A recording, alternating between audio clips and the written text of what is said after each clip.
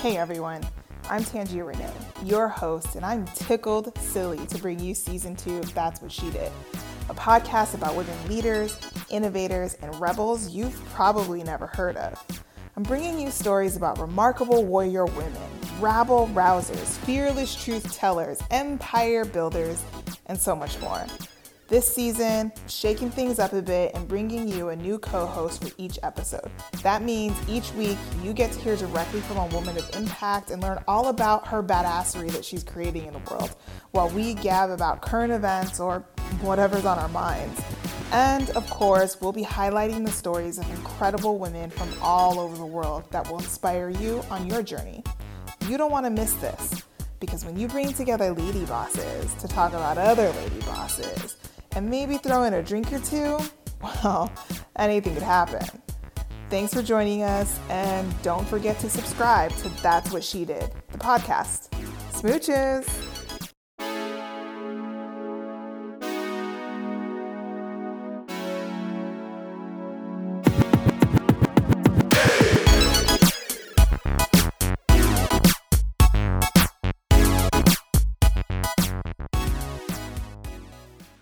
All right. Hey there. Thanks for tuning in for another episode of That's What She Did, the podcast. I am crazy excited about our guest on the show today because I have Stacey Ferguson on. If you don't know who Stacey Ferguson is, honey, you better get in the know and you better do it now. Because if ever there was a time I fangirled over anybody, it was now.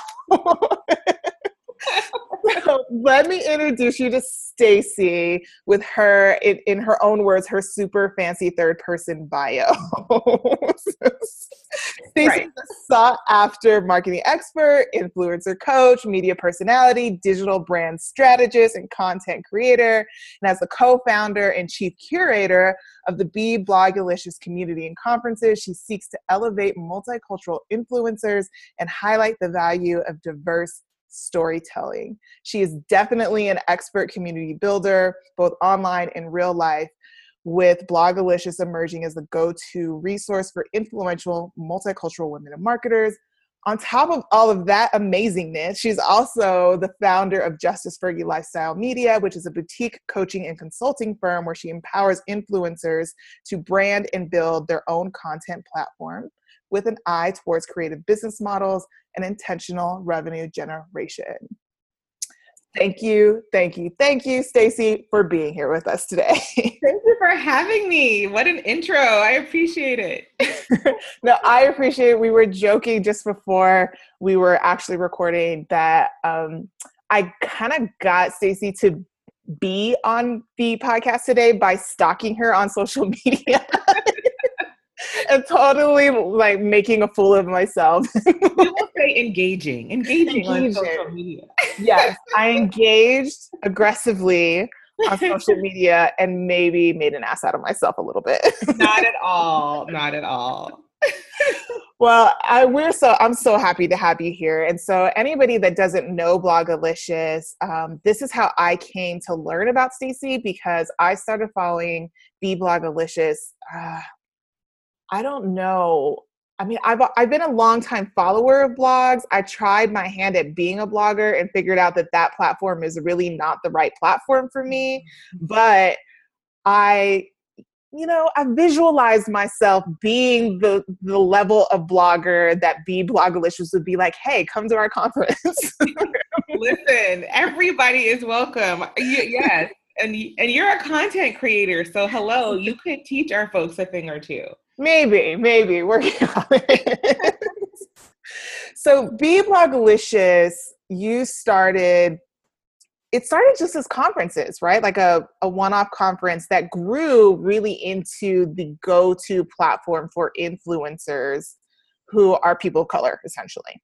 Yep, exactly. How did that happen? So random. And it's still a funny story for me to tell even 10 years later. So basically, I started a blog with two friends that I had gone to law school with about being a mom and a lawyer. All three of us were new parents and new attorneys, really, and we're juggling both. and wanted kind of a place to share what we were going through and communicate with each other. So this was 2006. So before Instagram, imagine, and Pinterest and Snapchat, like it was the dark ages. And I found this group mom blog. I forget what it was called. And I sent it to my friends and I was like, hey, look at what they're doing. They're just writing about being moms online. We could do that too. And we were like, okay, we'll try it. And so we set up a really cheesy Blogspot blog and just started writing. And because we were practicing attorneys, we wanted to remain anonymous. So we came up with our aliases, which is why I'm still Justice Fergie all these years later. And like, if you look at the early posts, and hopefully they're not up because they're so painful to read, right? Like, we didn't know what we were doing. We didn't have a voice yet. It was super corny. But the hilarious thing was that people started finding it and reading it and leaving comments, which totally tripped us out, and we got a kick out of it. And then it, of course, you know how it is, right? When you get feedback, you're inspired to do more. And blogging started to become a regular thing that we would look forward to every day. Like, it was the bright spot in our day of juggling kids and work and all of that. And so let's say maybe 2 years in, we were still doing, and the blog was called Mama Law. We were still doing Mama Law and started to like hear, oh, there's a conference for blogger people. And we're like, oh, we should check that out. For blogger people, even. That was back when people were like, what the hell is blogging? Exactly. They looked at you like you had two heads, right? And then the ugly word, the blogosphere, and all of those weird words. And so we went to BlogHer, which of course now you guys know is the largest women's blogging conference in the world. But then it was like a new thing. And we went to BlogHer and we're like, oh my gosh, there are zillions of people out here like us who do this, but there's not a lot who look like us, meaning there were not a lot of women of color that we could see anyway in the blogging space. On top of that, we learned that brands were paying some of these bloggers to do campaigns, to go on trips and write about them. We were like, wait a minute, hold up, right? And the more we started paying attention, the more we started seeing the same like two bloggers of color in every campaign. And we loved them. We loved Renee Ross and Jennifer James. We still do. Yeah. But we were like, hey, there's more, you know? And so I remember being at the bar in the hotel at BlogHer. It must have been 2008. And I was speaking to a PR woman. And she said, you know, we would love to work with more bloggers of color, but we just can't find them. And I was like, really? Like, it would seem that we would be easier to find than other ones, but okay. So we were like, what if we put together a conference that brought together the community that we know exists in one place? More so for us to know that we have a support system and a network. Mm-hmm. And then also, hey, to show marketers that we are here. And so it was literally May of 2009, we came up with the idea, and we decided to do the conference in October of that same year. So like super crazy. That's a really short timeline. Really ambitious. Yes. Type A lawyers, like, oh yeah, this is going to be easy. Like, how hard could it be? How hard could it be? Famous last words, right? And we did it. I don't know how we did it, you guys. Like, it doesn't make it, you know how it's like ignorance almost works in your favor? Yeah. That totally was the case, because we had no idea what we were getting into. And so I remember putting together an Excel document of bloggers of color that I had heard about or that I knew. And I went to their blogs and I emailed them, like, we're doing this thing, will you come? And I did that for like 300 bloggers. And I put together a sponsorship deck in Word. It was super ugly. And totally like didn't know what we were doing, threw numbers up just to see what would stick.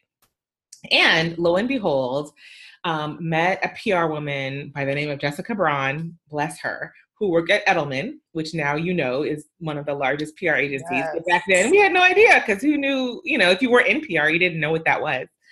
And Jessica Braun loved our idea and brought 7 brands.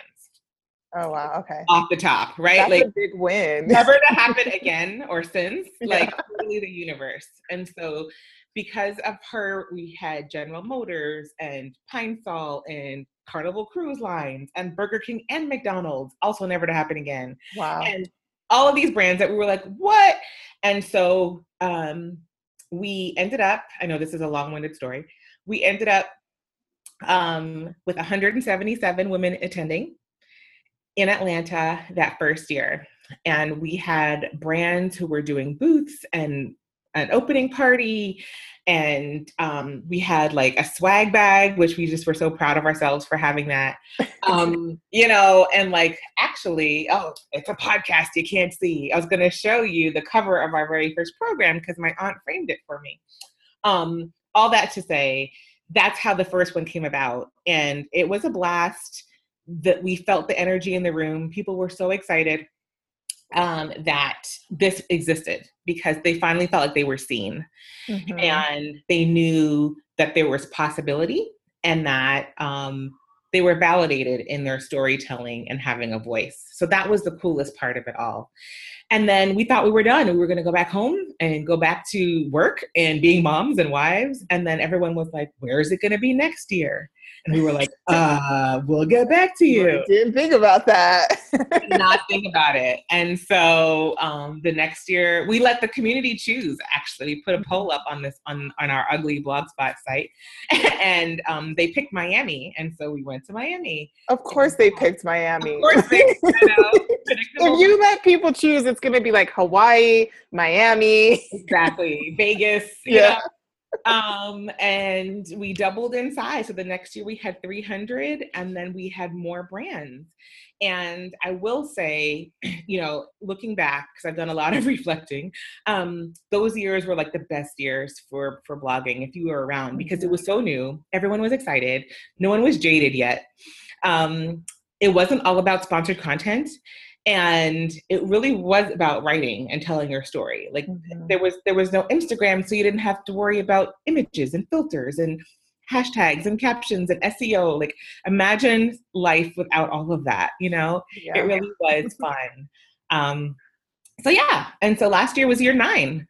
And it's definitely grown in size, but also in like, I want to say sophistication, like by year 9, it's a well-oiled machine. And it's great. But the flip side of that is that brands and also bloggers and influencers now, because influencer wasn't a word in 2006, expect a certain level of perfection and awesomeness from them that we got away with a lot in the early days just because people were happy it was there. And it was still so new back then. Yeah, like people for sure. were like probably showing up going like, what is this thing exactly? Nobody really knew. And that was part of what made it fun. Yeah. Yeah. I love that. And I don't, I back then when Bloggerish was just brand new, as you're talking through the timeline, that was when like I did have like a serious blog. See, what did you blog about? Yeah, and it was just like, so people would be like, "Oh, you have a blog? Like what?" And and now you're like, eyes like open up. Yeah, exactly. Yeah. And people are like, "Yeah, you have a blog." Like, yeah, you, me, everybody gets everybody got a blog. It's so funny. Like this influence has changed so much. So like on one hand, I think all of these platforms that we have make that's so amazing, right? It's like so accessible for people, for anybody, whether it be podcasting or blogging or live broadcasting or whatever, to use their voice to do whatever they're going to do with it. But on the other hand, it's just like so much. It's so much. So, and you're exactly right? Like there's pros and cons to both. So earlier you said you had started a blog and then you realized that wasn't your jam, but you found podcasting, right? Right. And so I love the fact that all of these different platforms are available to everybody, because maybe you really are amazing at photography. And so you are a beast on Instagram, or maybe you love video, or so you can have a choice. And I think that's the beauty of it. And then what people get into trouble is that they feel like they have to be amazing on all platforms. Yeah. You really don't. And you really can't be, right? You got to pick, I say, pick two, maybe three. Three is a lot. And then concentrate on those and find the ones that you enjoy. Like if you hate writing, do not blog. You know what I mean? It won't last. You'll burn out so quickly. You'll resent it. Your words will feel forced. People will be able to tell. So go with what you love, not with what you see other people doing or what someone else tells you should be doing. No, agreed. And I think for a long time, blogging was the only platform. Yeah. That's all you had. And so I did it. And I wouldn't say I hate it. I would today, I would call myself a blogger extra light because every once in a while I'll put out a post with no consistency. Yeah. I can write this really quick. And because, I do have a bit of an audience and I want to reach them in the way that they want to be reached. So some of them would want a blog post. I know. All right, here's a blog post. I would much rather talk to them like this. Yes. And I'm the total opposite. And spend my days half terrified because, the future is video. And I just do not love it. I don't even love watching it, if I'm being honest. It's painful for me to do it because I want it to look perfect. I want it to be edited perfectly. I wanted the background and I want, the music and I want all of the things. And if I can't do that, then I don't want to do it. And I know that Facebook Live and Instagram Live and all of these platforms allow us to do imperfect video, and people love imperfect video because they want to see the real you. With your anchor voice. Yeah, that's my anchor voice. It's just, it's like my hurdle to get over. Yeah. I mean, I sort of feel the same way about it. Which again, why podcasting is just kind of my jam. Like you can record video. Yeah. Don't you? Yeah. A little bit. I don't know. Right. But, I think everybody's got to find their platform and on sort of like a side hustle for a long time, I've been doing PR, which you are definitely an expert in. And I get this question a lot, like, I hate this or I hate that. But if my professional advice is listen, for your audience, this is what you need to do. And there's pushback around that. How do you coach your own clients through that? Well, if they're a photographer and they hate Instagram, that's maybe going to be a problem for them. So what do you say in that situation? Absolutely. That's a great question. And it's a real question, right? We both get that a lot. So I would say two things. One, there's something, let's take the photographer example. Mm-hmm. There's something about Instagram that they think that they hate, right? What is it that they think that they hate? Is it literally the technology and how it works? Is it the fact that people sometimes abuse the hashtags and use a zillion of them? Mm-hmm. Is it the fact that it looks like it's all selfies? There's something about Instagram that person doesn't like. And so if we can figure out what that is and show them that there are so many layers to Instagram and you can use it the way that you want to use it, and show them how their audience is using it, I think that's an eye-opening experience. Yeah, so that's good advice. Yeah, remember the early days of Twitter and everyone was like, I don't want to know what you had for lunch. People always say that. I don't think anybody was tweeting about their lunch that much, but it became the thing about Twitter, right? Mm-hmm. And so I'm like, well, if you don't want to hear what people had for lunch, don't follow those people. Follow people that you love and respect and you want to hear speak. Not the president, sorry. Or join Twitter chats. And there's so much going on that you're missing out on just because you have this one idea of what that platform is. So I would say to start, explore the different layers of that platform and find where you fit in. But if maybe you try that and it's still not working out, the second thing I would recommend is, dude, outsource it. You know what I mean? If you're amazing at photos, take the amazing photos, give it to a social media person, and they will put it on Instagram for you. Mm-hmm. And they'll be able to follow the right people and respond to comments and put in the right captions and do all of that for you. Mm-hmm. Of course, you still want to have a level of familiarity with it, but just so that it's not the bulk of what you're spending your time on, because that for sure is a productivity and like forward momentum killer. Mm-hmm. If you need to be on that platform for marketing, for PR reasons, for business reasons, and you're just not, then you're shooting yourself in the foot. So you can outsource anything now. Yeah. So definitely do that. I'm like, listen, people, Fiverr. It's Oh so my God. easy to find someone. Fiverr, like, get your life. Yes, yes. Whatever, you can find the most amazing things on Fiverr that you would never think. And I found some things where I was like, huh, I could pay someone to do that. Right. Interesting. Who knew? Who knew? Right. Yeah. I was on Fiverr the other day looking for something, I don't remember.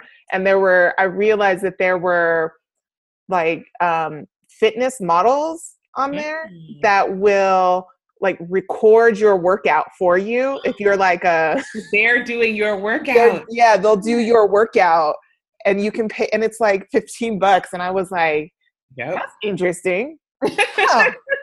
See?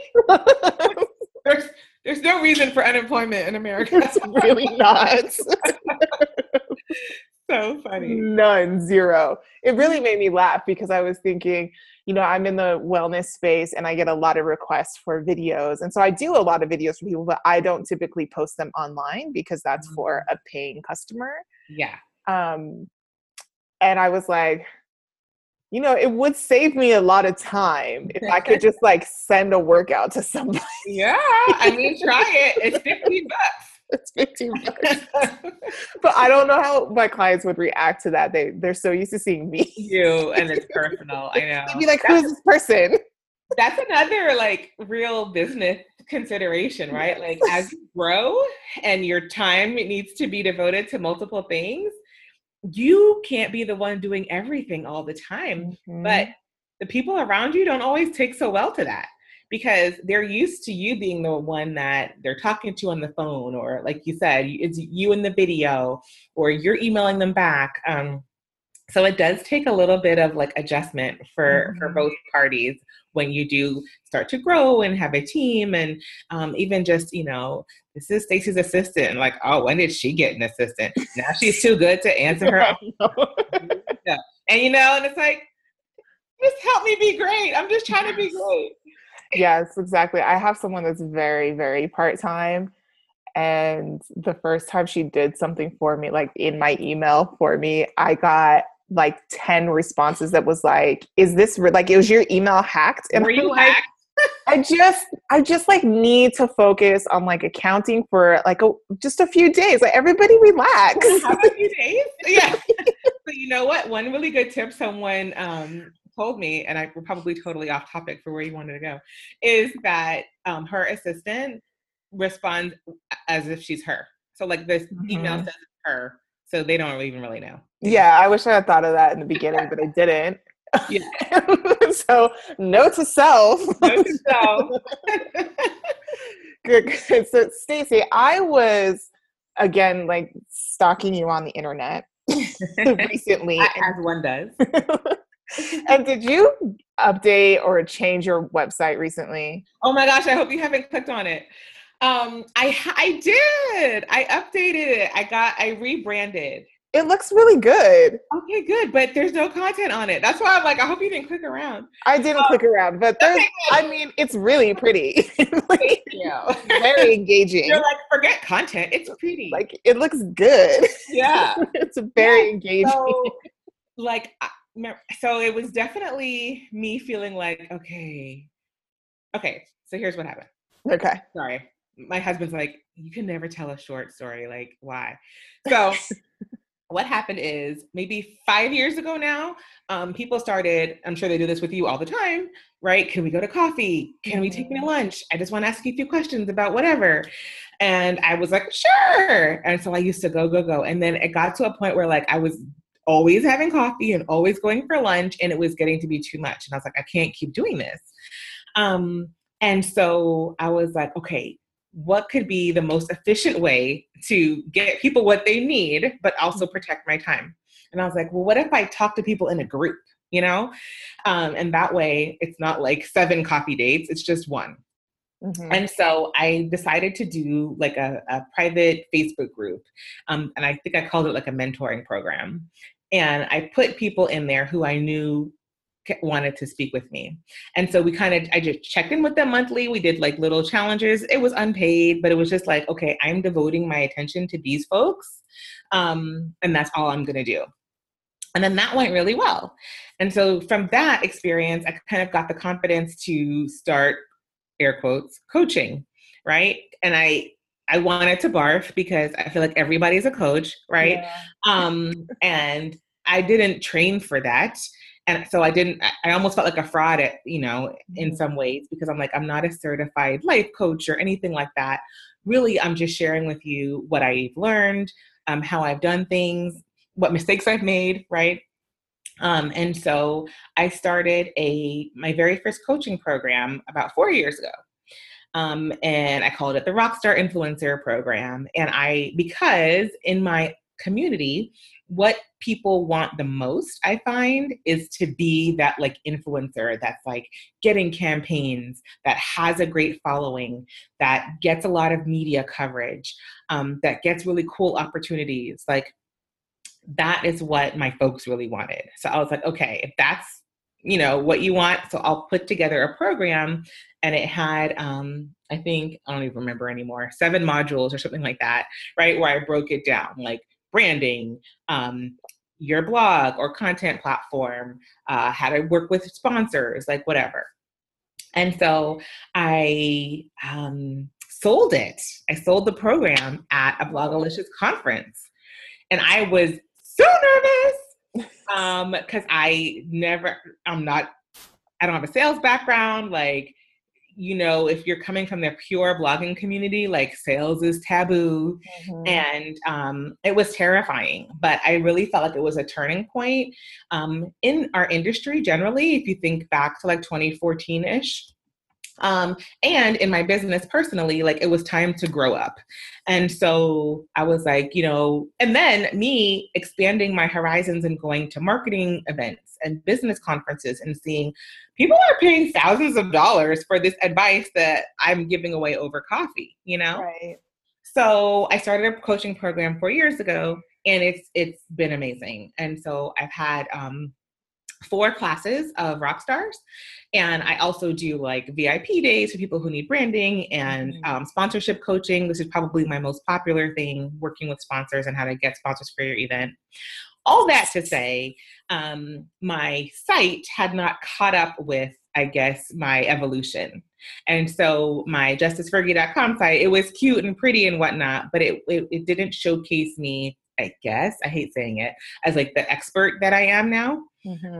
And so I kind of needed to rebrand it to really kind of compete with the other real coaches out there, who may not even have as much experience as me, but who are presenting themselves in a certain type of way. So that's what the rebrand is about. But I wanted it to look super professional and grown up, but also still fun and pretty and Stacy.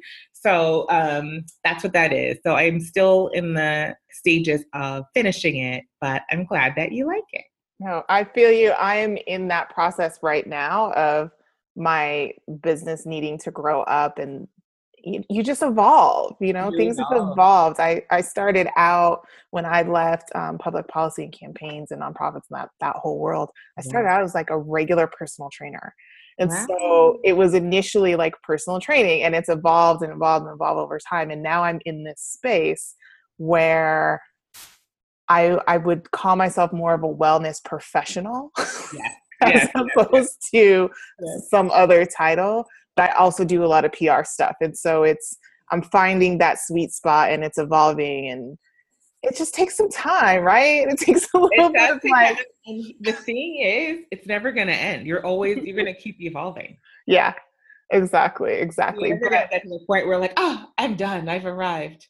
I don't think it shouldn't be. I don't think it should be, right? I mean, I guess unless you're like Oprah, but like there's only one of those. So there's only one of those. And if you look closely, I don't even think she feels like she's done, right? Like, yeah, I don't think so.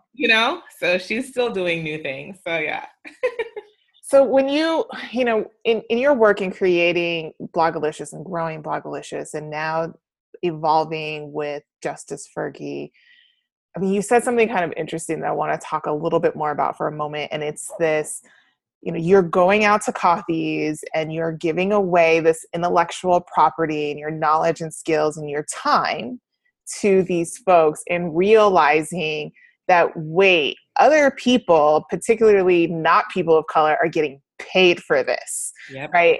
And so I know that you've done a little something around pay gap in the influencer space. So you really did stuff me. I told you. Yeah. But I think your pay gap thing was like, it was in Canada or something, and I couldn't go to Canada at that time. And I was like, yeah, it's like, why don't you come to Denver? Yes, I would love to. Yeah, no, that's such a great point. And I was excited to do it because I've never spoken on that before. And I don't see a lot of people speaking on that, especially in our space, right? Mm-hmm. But it's real and it exists. So you're right. I spoke at Women in Travel Summit in Quebec City this year. And my talk was navigating the pay gap for multicultural influencers and how mainstream influencers can help. And so I wish I had the stats top of mind, but I don't. But as you can imagine, it's something like multicultural influencers get paid, I think, between like 30 and 40% less than, general market counterparts. Mm-hmm. And, why is that? And how do we fix that? And I was seeing that a lot because Blogalicious started its own influencer network in 2011 called the B-Link Marketing Network. And we were connecting influencers with brands for paid campaigns. But because I was, researching and networking a lot in the space, I kind of knew what other people were getting paid for the same campaigns. And I knew what the same brand, what their budget looked like for like white bloggers versus everyone else. Mm-hmm. And so I won't bore you, but there's a lot that goes into it. A lot of people don't know that PR budgets, well, you'll know this, PR budgets, right, are very segmented. Right. So there's going to be a multicultural budget or maybe even more niche. So it could be an African-American budget or a Latina budget or, you know what I mean? Or a parenting budget or a male budget. So there's all of these different pots. And unfortunately, the multicultural pot usually gets the smallest amount of budget. And so from that, they're having to work with influencers who will just by default get a smaller pay. And so I really wanted to highlight that just to make us aware, knowledge is power. And then also for general market, which is basically the code word for white, the general market, mainstream, however you want to call it, influencer. If you are doing a campaign with other influencers and you see some of them are of color, don't be afraid to share what your rate is. And you don't have to make it awkward, like, well, what are you getting paid? I'm getting paid this, right? But just like, I want to make sure that we're all on the same page. Here's what I was offered, because a lot of times they will not know unless you speak up. So that's something that I think is really important. And if you are in the position to ask the brand, like if you see a campaign that you've been invited to and there's no one of color on there, you need to say to the brand, I really think you should, explore having more diversity as a part of this campaign. I will say, I'm also Canadian and an optimist and Pollyanna, but I will say most of the time it's not intentional. They just don't even notice. They're like, oh yeah, there's no person of color on here. Like, so you have to speak up. We all have to be diligent to really try to close that gap. And it's cool because we're seeing it happen a little bit more in Hollywood, right? So hopefully it trickles down to our little corner of the world. Hopefully, but I do think that, what you're saying about talk to each other is really important because it's not like there's best practices in every industry, right? But there's no really like, this is the standard and this is how we do it and this is why, and these are all the criteria that go into that. It's really like somebody has a budget and they have a campaign and they're like, well, these are the goals and the outcomes that we need to get for our campaign. Who can meet that? Yeah. And that's it. I would argue that as a white person, you have the privilege of not noticing that there aren't any non-white people in the room. Like you get to do that because that's your world.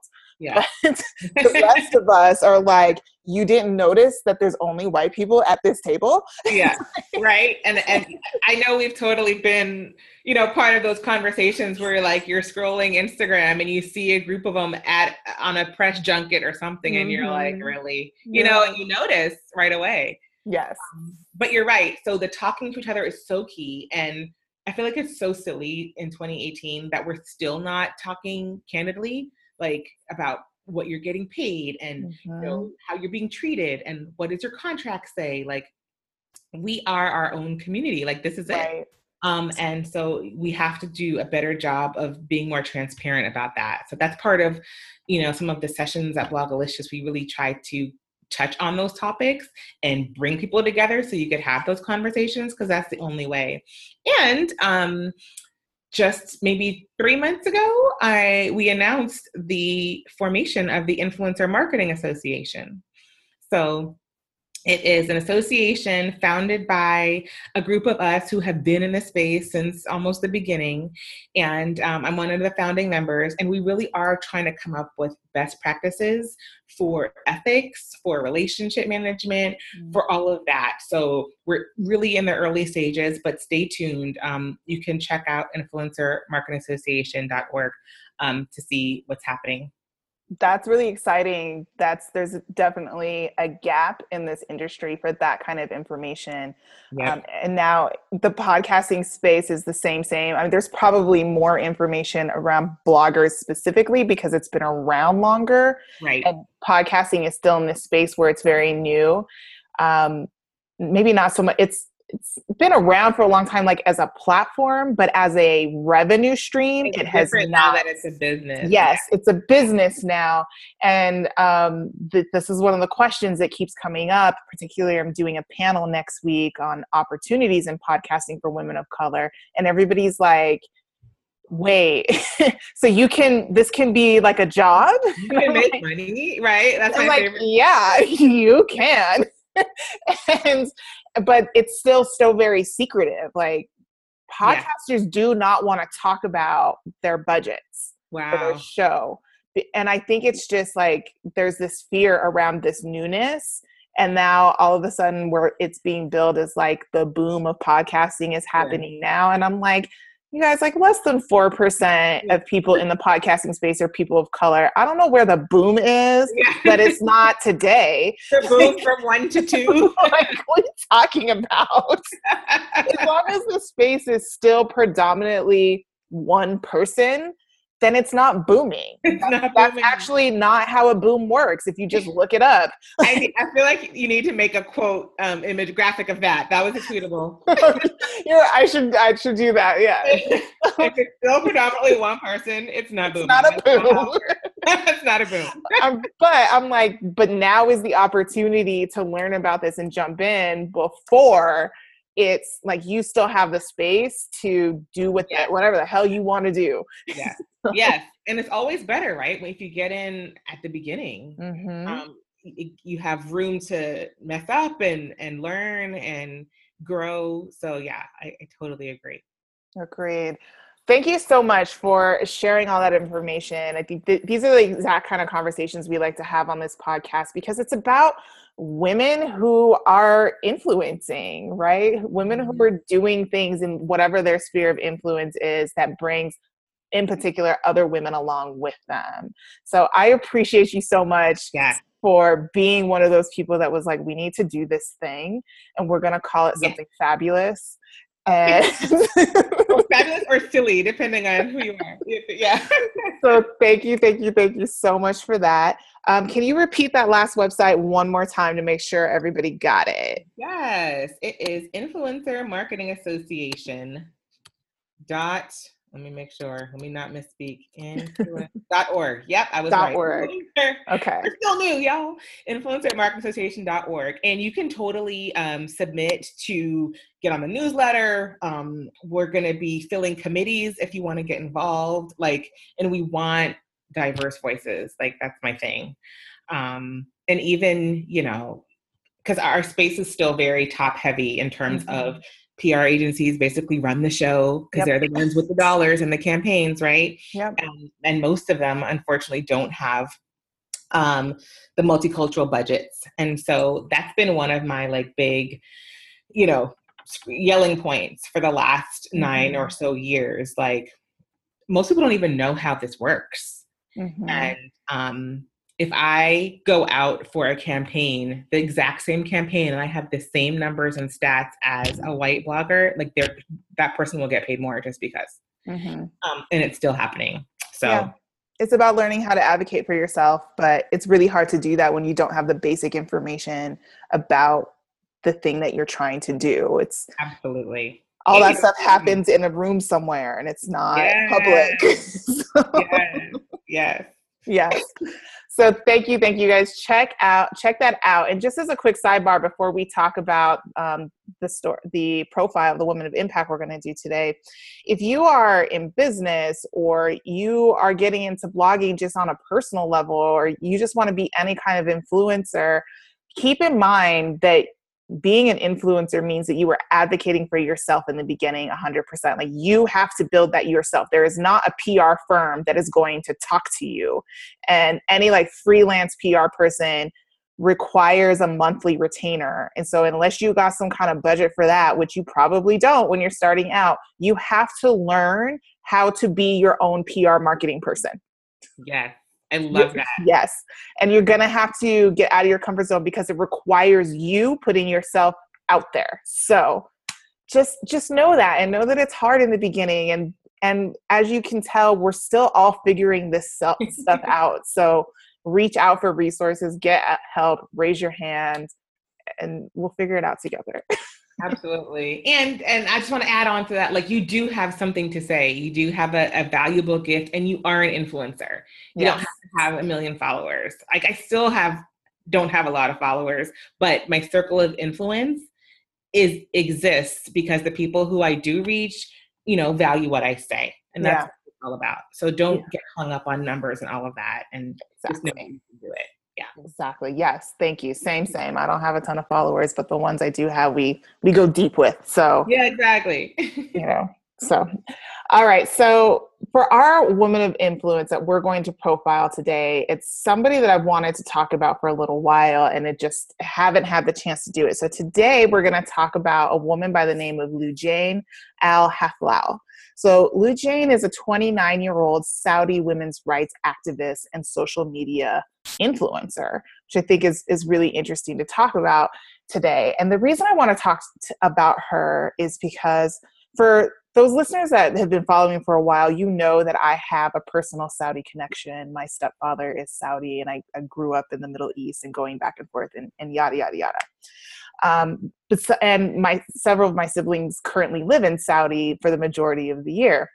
And what's happened recently, just last month in July, is Saudi Arabia finally lifted the ban on women driving in the kingdom, which is a big deal. And it's been all over the news. And that's huge for women's rights and for progress. But I wanted to highlight Loujain because here's a young woman that's an activist that has been protesting and taking direct action to make that happen. And she has used the social media platforms to build influence, to call attention to women's rights in the Middle East as a Saudi woman, particularly in the Kingdom of Saudi Arabia. And I feel it's important to talk about her. First of all, she's not the only one. There are several. But I want to talk about her today because she participated in more than one protest in which women got in cars and drove, attempted to cross from the United Arab Emirates into Saudi Arabia. She was arrested. She was released at a certain time prior, and then she was banned from social media. So even though she couldn't use her influence on the platform to call attention, other people were still engaging with her platforms to spread the message. What's really, I think, important to note about her is that the ban was lifted this past July. In May, roughly 30 days before the ban was officially lifted, she was arrested. And she is currently still in prison. Wow. In Saudi Arabia for driving. And it's like, okay, listen, activism comes at a price, and it comes at a very heavy price for a lot of people. Yes. Social media has made it so we can share these stories, so that we know about her. I mean, because of social media, she was able to build that influence and become one of the top 100 most powerful Arab women in the year starting in 2015. She has dedicated her life to this, and she is now in prison. Wow. For it. That's crazy. It's insane. It's insane. So I just felt it was really important to talk about this in this time. It's really timely. Like women. So my sister-in-law and one of my sisters are currently there. So they're American citizens, and they just got their official like driver's licenses in the kingdom. It was easier for them because they already have a driver's license, and it was just kind of a paperwork process. But they're driving, while many other women activists who had the guts to stand up and protest this publicly in a kingdom that is a total monarchy. There's no democracy. They don't experience due process of law on any level like we do here, and they're still sitting in prison cells. And by the way, we should point out that Saudi Arabia has come under fire many, many, many, many times for torture tactics in their prisons. This is a real thing. And there's no way to know what they've been faced with in there. They don't have to be allowed to see a lawyer when they are being questioned. We don't know. So just keep that on top of mind. Like, activism comes at a price. It's not free. And I would encourage. And it's not over, not to cut you off, right? But like, just because, like you said, the ban was lifted a month ago, like, she's still in the struggle, very much so, and so we can't forget that. Yes, she's still in the struggle. So while it's wonderful that now women are getting their driver's license and they have more mobility, also keep in mind that the reason why that ban was lifted was not because of human rights. It was lifted because of an economic imperative. Yeah. They had to. It wasn't because, now we've seen the light and we see, we're equal. Yeah. Right. It's not like we understand that we were wrong, and we want these women to have access and, be citizens. In Saudi Arabia, yes, women may now have the right to drive, but they still are required to have a guardianship by a man to own business and to leave the country. And it's insane. So, I like to always talk about women that are doing big things that you've probably never heard of, right? That's the entire point of this podcast.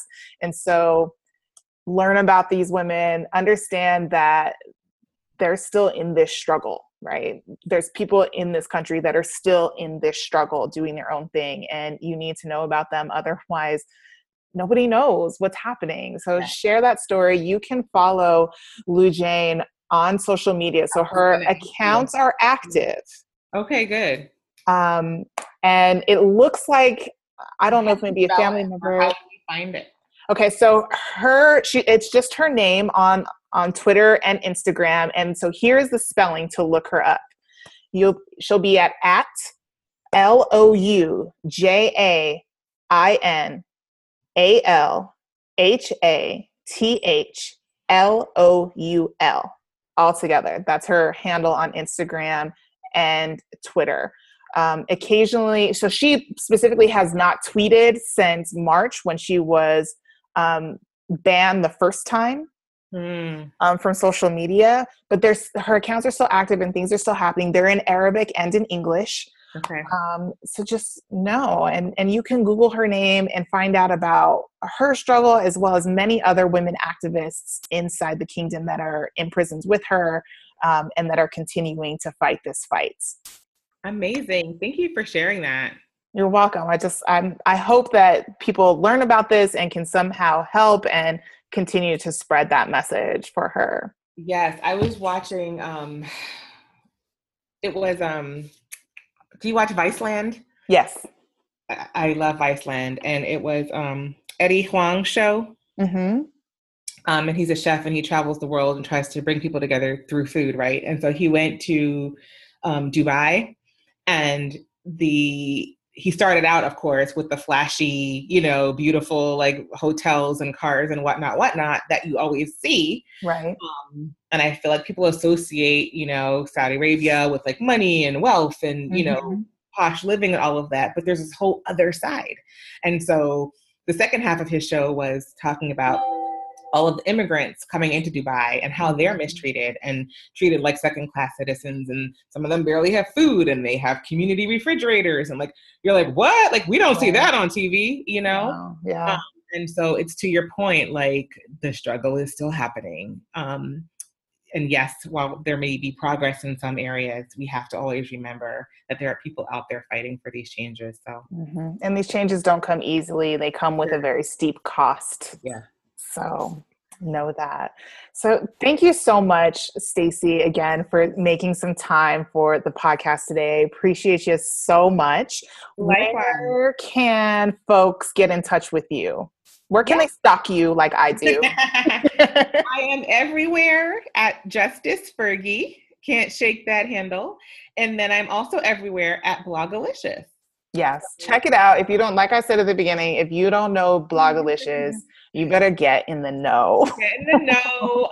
On Facebook, join our Blogalicious social suite. It's kind of our hangout place. So we would love for you to join us over there. Join our newsletter. Keep it up with the happenings. But yeah, the community is really for everyone. And my whole mission is to elevate our voices. So come on through. Do it. And they're always evolving, right? And always doing different things. So keep an eye on them. I always love when the newsletter comes out. I'm like, what are they doing now? Yeah, I'm behind on this month. I need to get it out. But yeah, we have it at internal joke. We say evolve or die. Yes. We wanted to make it our conference theme one year. We're like, a little bit too aggressive. No, I think it's a good one. You should at least have like at least one like talk on it, because it's good. It's very good. All right, folks. So this is where we come to a close. But before I do that, you know the drill. You know I'm about to tell you what to do. And what you're about to do is head over to iTunes and leave us a 5-star review and give us some feedback. You know I love hearing from you. If there is a woman of impact that you think needs to be on the show or that we need to profile, you know how to reach me. It's That's What She Did podcast at gmail.com. So don't be shy. Go out and create something amazing. Be impactful in whatever your sphere of influence is. We love you, and we out.